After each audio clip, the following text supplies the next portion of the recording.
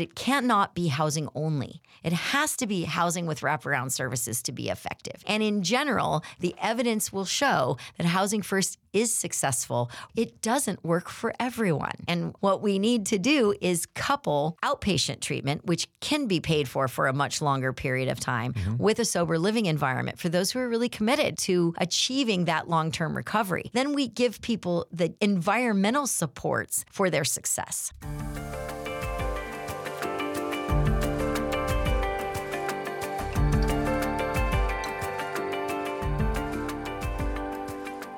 Welcome to the Nonprofit Podcast Network.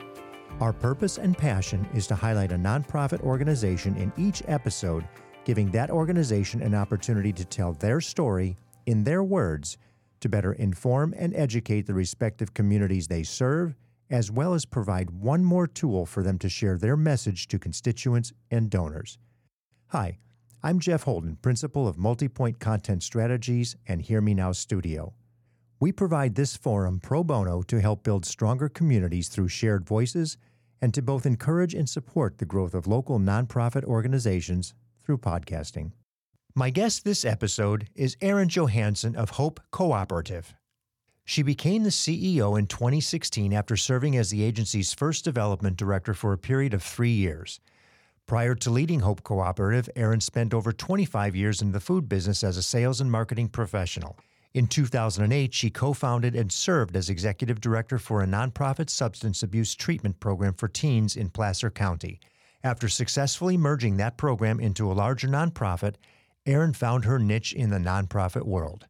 Hope Cooperative offers a robust co-occurring disorders treatment program and will soon offer sober living. It has expanded mental health services within Sacramento County and is now serving residents of Yolo County in partnership with the Yolo County Department of Health and Human Services. The agency has also entered into a new partnership with the City of Sacramento Department of Community Response, offering homeless outreach and engagement services. Hope Cooperative will soon open its first tax credit affordable housing property in Citrus Heights in partnership with Jamboree Housing, followed shortly after by the second, which is a partnership with Accelerate Housing Group. A graduate from San Diego State University, Erin also serves as the chair of the local Continuum of Care and serves on multiple boards and committees. She is driven to expand housing resources for the most vulnerable and recognizes that the only real end to a person's state of homelessness is a home. Erin, welcome to the program. We're so happy to have you here. Thank you so much. I'm really delighted to be here. It's my favorite subject to talk about.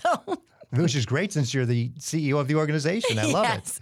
You know, the organization's 40 years old, and I'm looking, you've been CEO for 7, with the organization for 10 out of 40. That's like 25% of the time has been you. Yes, it's definitely, I'm the third CEO at the organization, and we were very small when I got here 11 years ago now. It'll be 11 years in January.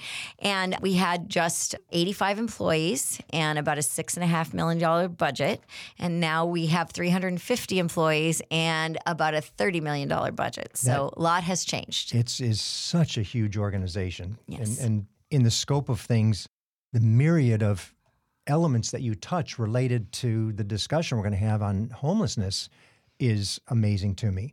People have an unusual perspective, and I'm wondering if maybe you can identify a little bit more what do we define as homelessness or the unhoused? How do you define it for Hope Cooperative? Yes, so we really define it by the HUD definition. So that is people who are... HUD being? HUD, Housing and Urban Development. It's a federal agency. Okay. And so what HUD says is that if you're living in a place not meant for human habitation, then you are literally homeless. And if you're at risk of homelessness, then that is people that are doubled up or couch surfing or any of that.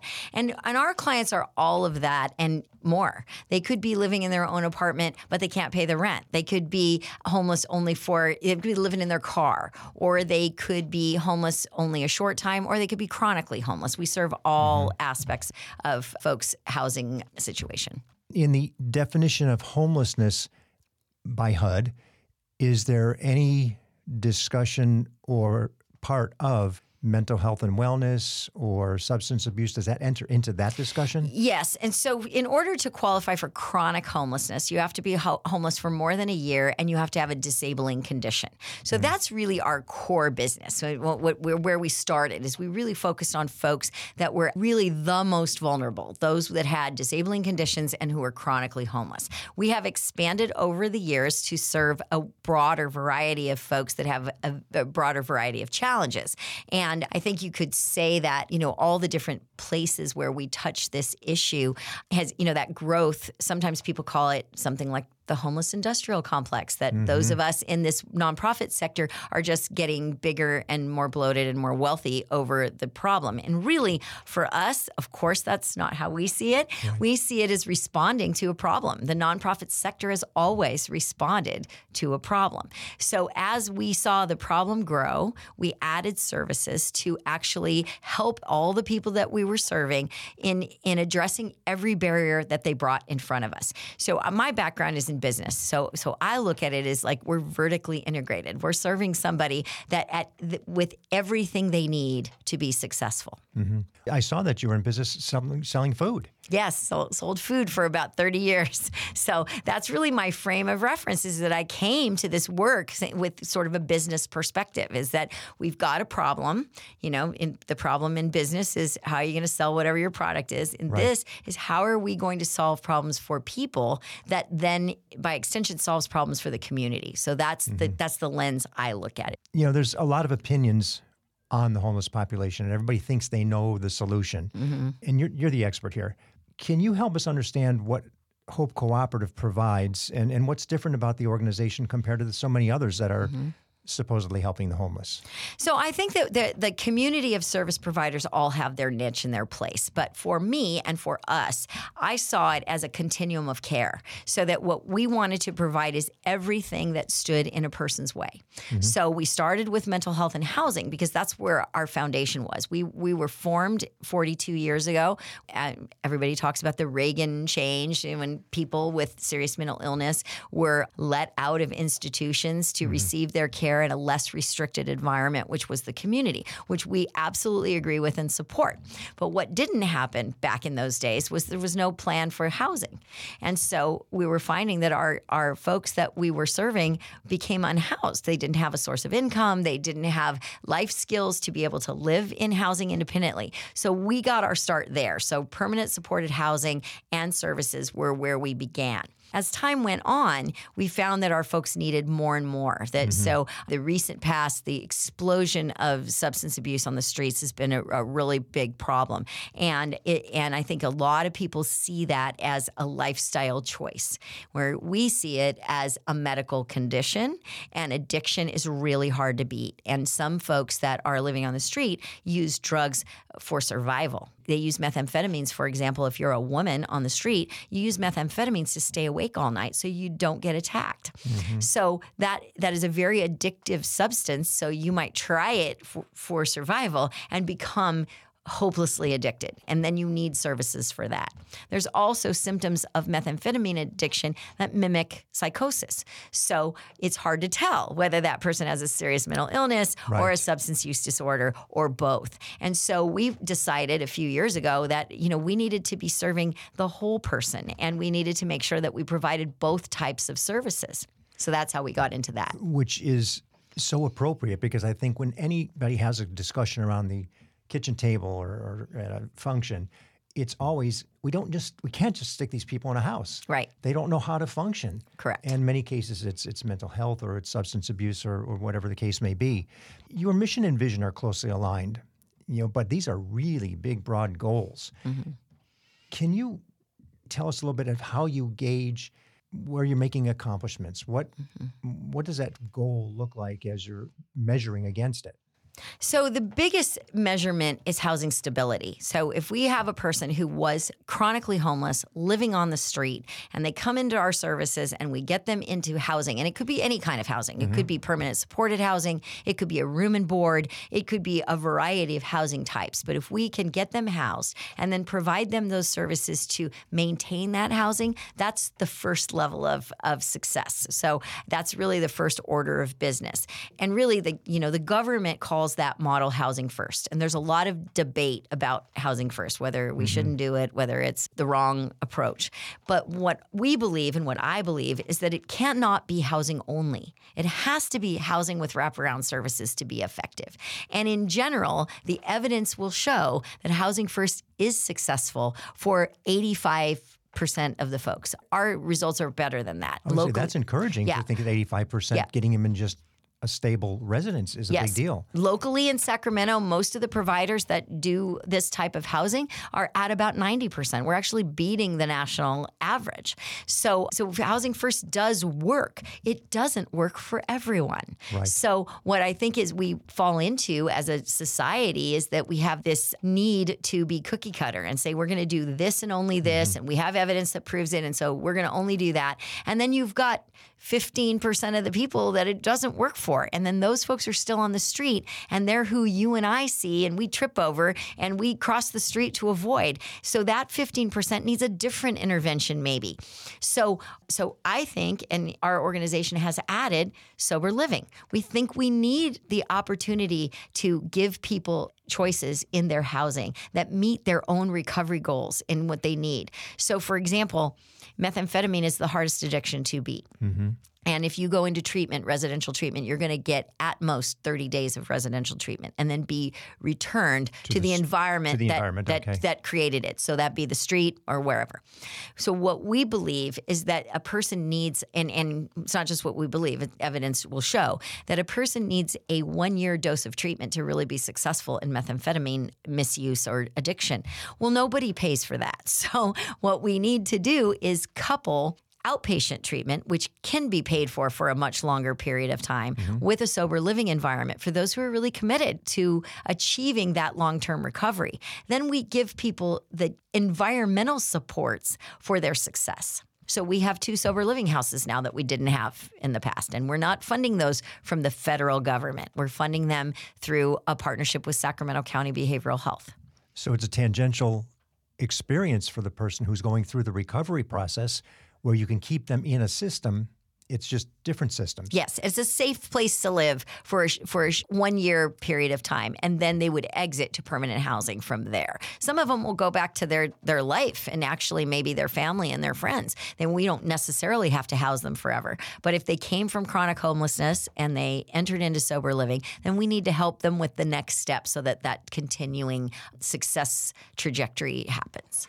Is there something post-exit of the housing process that Hope Cooperative provides once somebody is, let's say, graduated, they're on their own, now they're out? Do they have some sort of interface or interaction that they can continue as need be, or do they go into another place?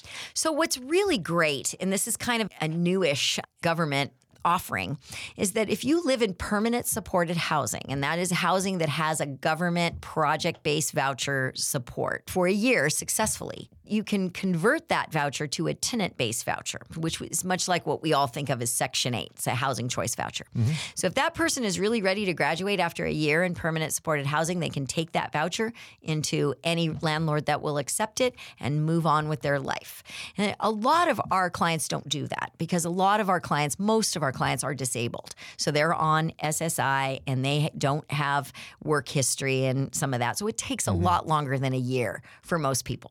But for some people, that's the way out of the system. And what's great about it, when you really actually do that successfully, is you open up space in those very expensive permanent supported housing with wraparound services for the next person. One, it also gives them a smoother entry, access back into the community. Right. It's also very hard for a person to exit homelessness if you think about it because of that housing piece, is that they're going to exit housing and all of a sudden be able to afford, $1,500, $1,800, $2,000 a month rent. What kind of job do they have to get? They have to get a professional job to do that. And so that takes a minute. So if they can get from permanent supported housing to a tenant-based voucher, start working on employment, start working on education, perhaps job reentry, then eventually they can get to that place where they can exit the system entirely. You serve Sacramento and Yolo counties. Correct. That's a big geography. You actually own housing, so you have places to house people without having to worry about other contracts and everything else because it's yours.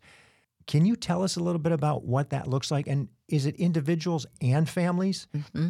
And we do own it, but all of the housing that we own is government funded. So it means that you have to go through the system to enter. So it's not like our people get to go in our housing. And also permanent housing doesn't have a lot of turnover, permanent supported housing. So what I just explained. By definition, it sounds like it wouldn't. Yes. So what I just explained is very few people can actually do that. And it's also kind of newish. So over the years, permanent supported housing was meant to be forever. That's not good for the system at large because you don't have any flow. So we participate in the continuum of care in the community. So our clients come to us through the coordinated entry system, which is managed by Sacramento Steps Forward. So in most of the housing that we operate, the folks are either referred to us that way or through the mental health system. So it's not just we get to direct people. And the housing that we own and operate, we have about 200 units under our control today,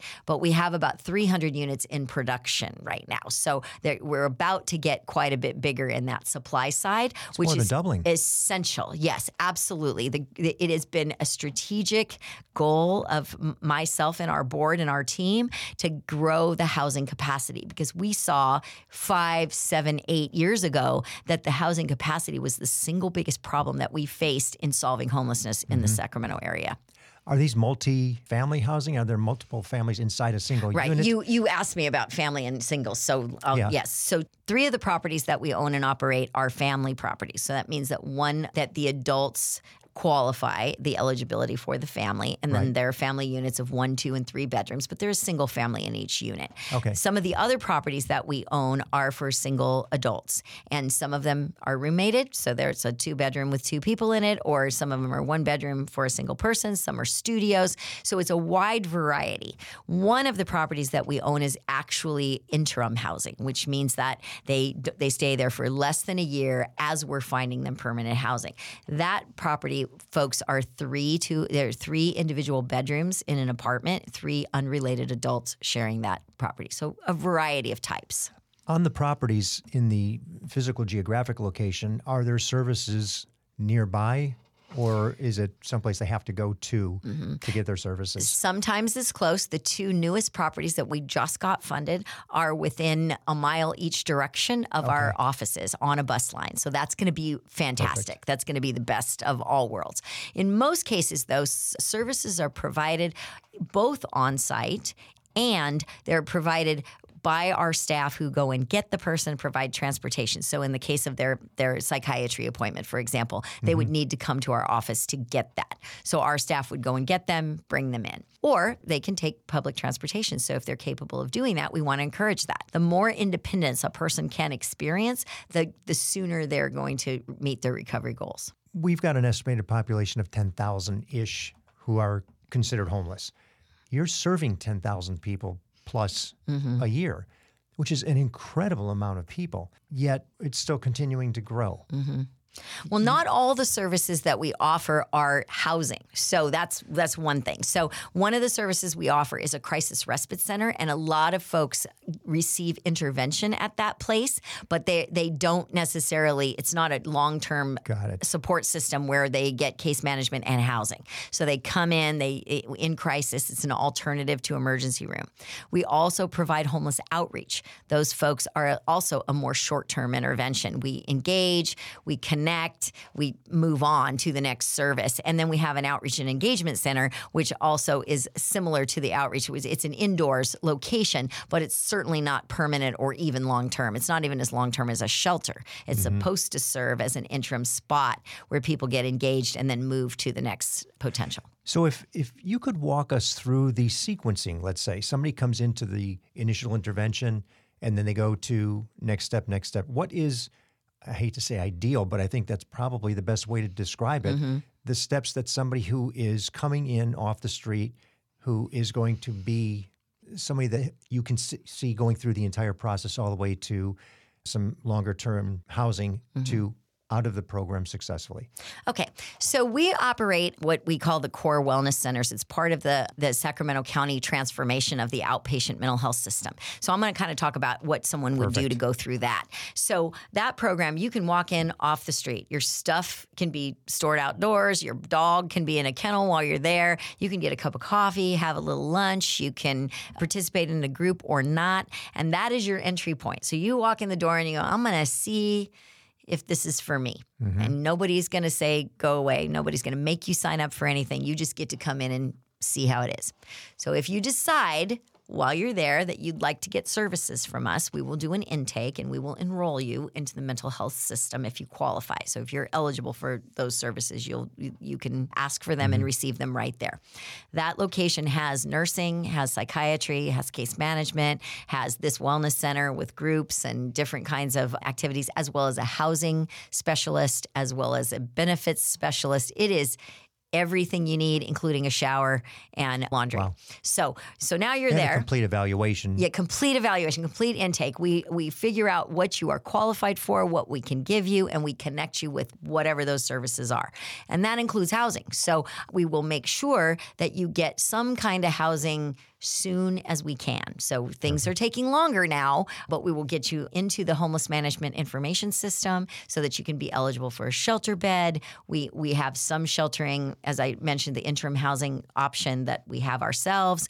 We have access to what the community at large has. And we will not just leave you at that shelter. We're going to stay with you until you get a more permanent housing location. That's probably going to look more like a room and board at first. And so once we get you into, and room and board is really shared housing that you have your own room typically, and food is attached, and case management comes from us, and we continue to follow you along until we can get you to a voucher or some sort of subsidized housing so that you can move to the more permanent stage. But we're going to stay with you through that whole entire process.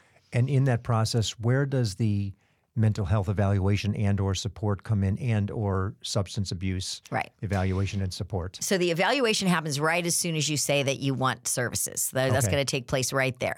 And that's right in that. So the individual, it's still incumbent on the individual to make that necessary choice of walking in the door. I have to do something. Yeah, walking in the door is their choice. But we're offering some snacks and services there that are sort of enticing to people. People that want to shower, people that want to wash their clothes. Then they have to say that they're interested in some services, and they have to be eligible for mental health services in that scenario. There are other options if they're not, but in that scenario, they have to be eligible for mental health services. So at that point, or substance abuse services, and when we'll make sure that they get what they need, and then at that point, they're going to get that really intensive case management that stays with them until the end result. Now, once you're in housing, that's not the end, right? Because as we've talked, that some people, once they're housed, even it's an interesting phenomenon when people come from an unhoused situation, especially chronically, they have spent more than 40 hours a week trying to survive. They have run from the police.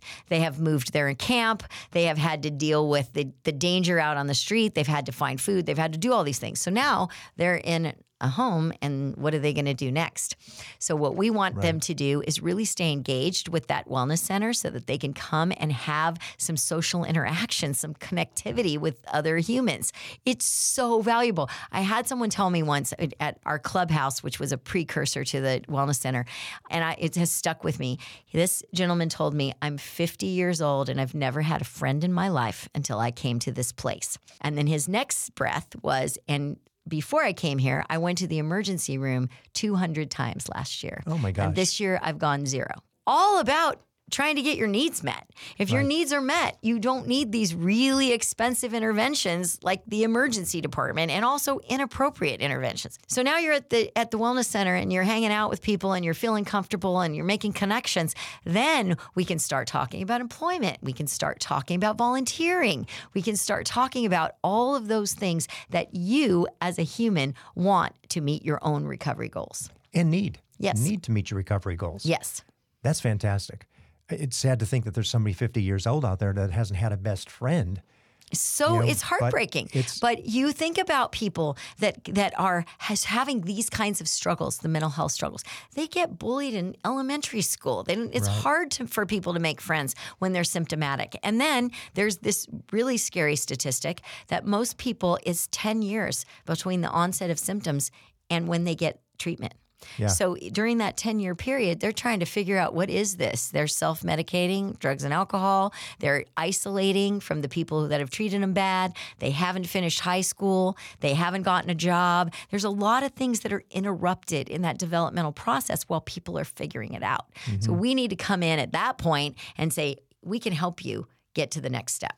All that you're doing, not to mention 350 employees, is a massive number of people. It is. The homes, the support for the homes, the maintenance on the homes, the mental health, the substance abuse, the cadre of people it takes to support others in those situations. How are you funded? Very good question. So most of our funding is various types of government funding. So the mental health services are funded through Sacramento County, and it's a blend of Mental Health Services Act, which is state Prop 63 funding, and then it's matched with federal Medi-Cal funding. So that's the basics for that. Okay. Our housing resources are by virtue of a voucher through HUD, as we talked about before, Housing and Urban Development, that comes through the continuum of care, Sacramento Steps Forward, all that whole system of care.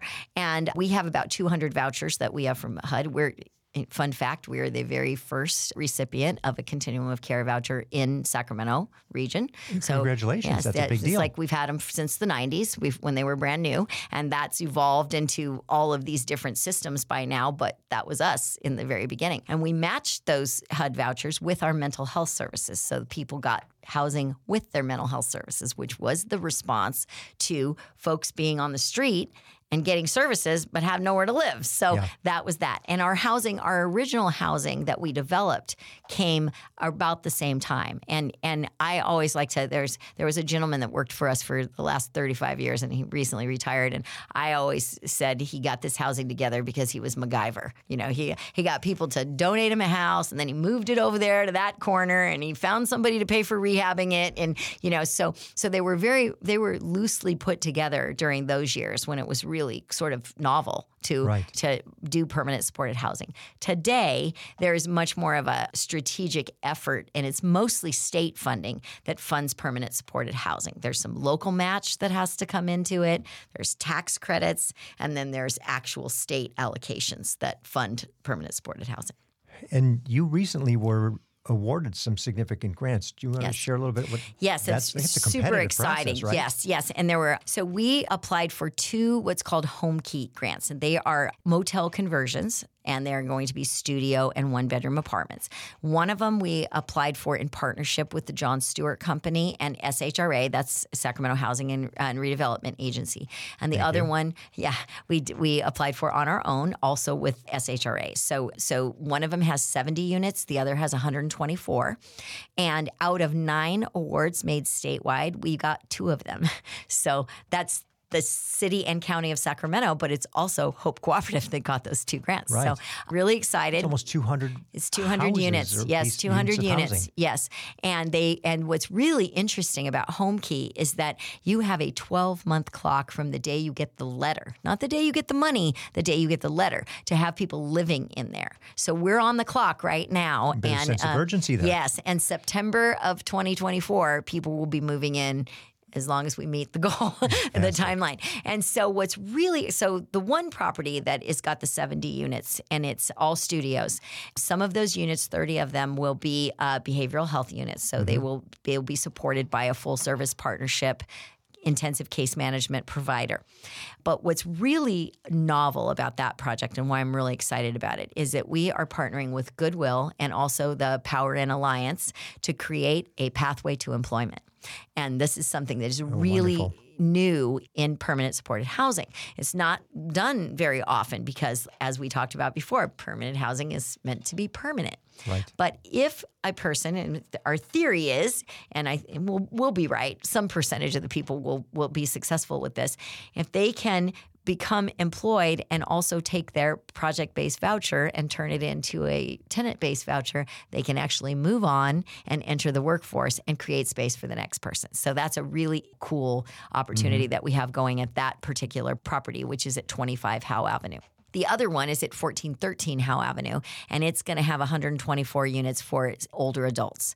And that's going to also be a partnership with behavioral health for 30 units, but also the Department of Child, Family, and Adult Services. So for those seniors that are adult protective services involved, that we will have some units reserved for them. That's a big growing population of folks in the homeless world. Sadly to say, I'm aware of that. Sadly to say. And this is really new for that department of the county. They've not done this before, but they're experimenting and piloting that with this project with us.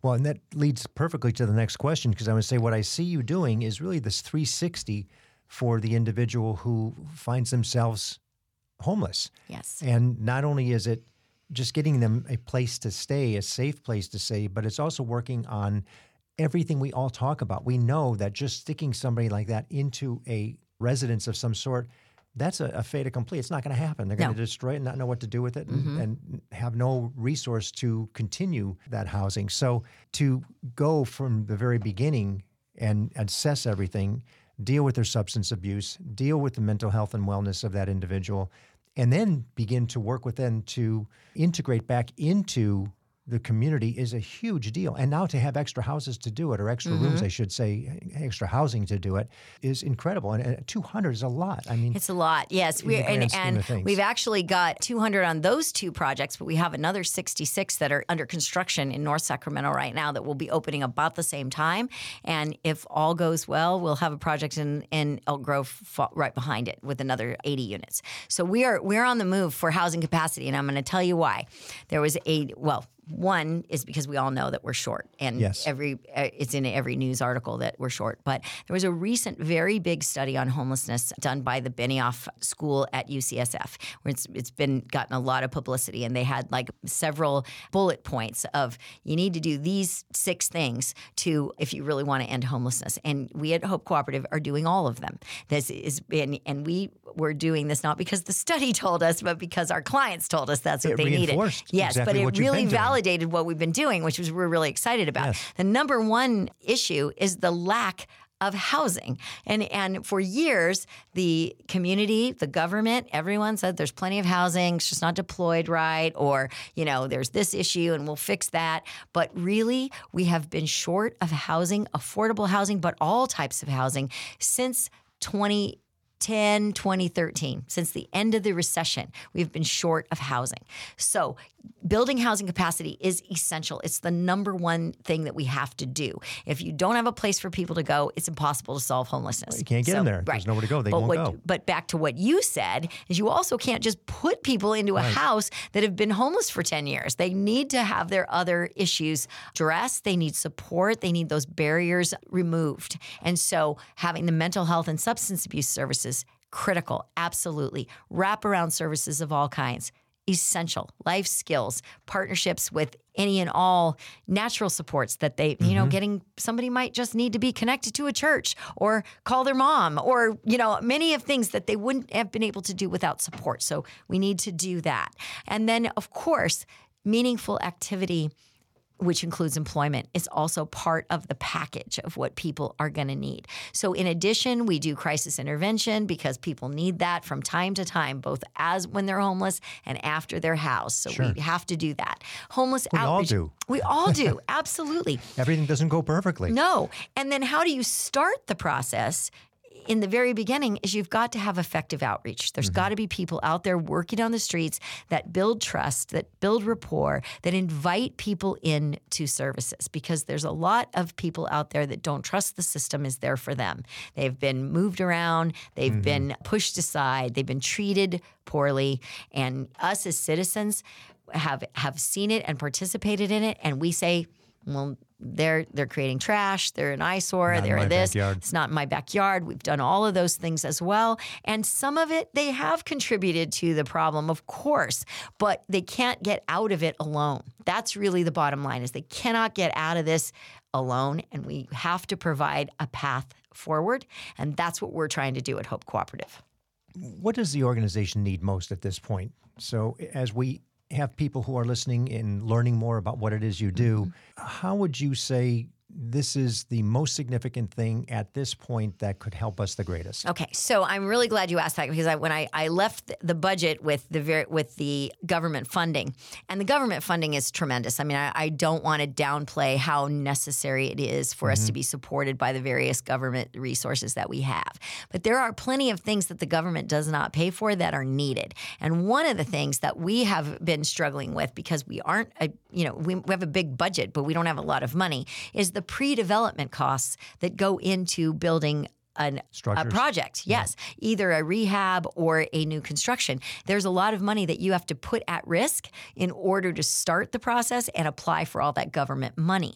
So we have a wonderful consultant that is helping us with our affordable housing, but he has to be paid. And we don't get the money to pay him until the project gets funded. Yes. So that's just having the help to do it, the actual human that knows how to navigate the system. But there are also, you have to pay for an appraisal. You have to get inspections. You have to put a deposit down. So we figure it costs us about $200,000 up front to get into the mix. And so that's one of the things we're trying to raise right now. It's not even a huge amount of money, but it's just to have a pot of money that we can start the process. And then we'll get refunded most of it when the project is successfully funded, and then we can use that money again and again and again to keep funding future projects. So I think that the biggest need that the community can support, and from a financial standpoint, is making the path towards permanent housing possible. And then that also means you have to be a person who allows it in your backyard. Yes. And so I was participating in a little next door conversation this last week because I live in Land Park and there is a new structure at 19th and Broadway and they have permanent supported as well as affordable in it. And the conversation was, do you all know that there's going to be a homeless shelter on 19th and Broadway? So I had to insert myself because it's not a homeless shelter, it's housing. But once I made that point, there was still a lot of argument back and forth from folks about not wanting that to be in our community. And we absolutely have to allow housing in all communities, all kinds of housing.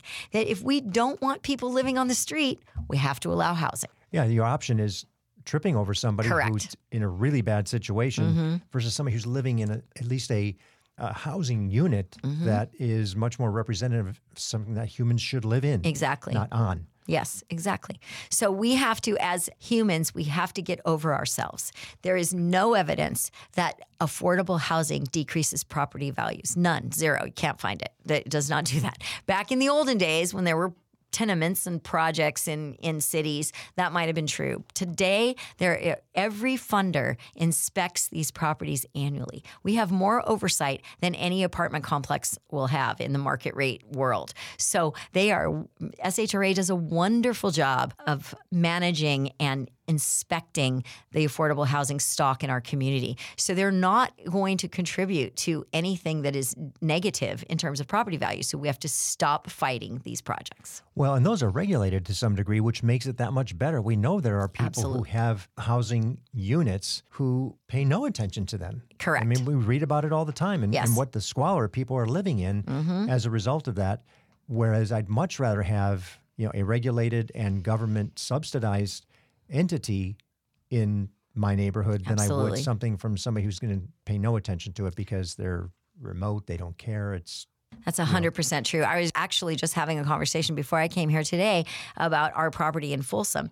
And I was telling the people I was talking to, which happened to be Citrus Heights Police Department, that people don't even know that is affordable housing. They don't know that it has any connection to mental health or whatever. And one of the police officers said, I used to live around the corner from that property. And you're absolutely right. It's the nicest property on the street.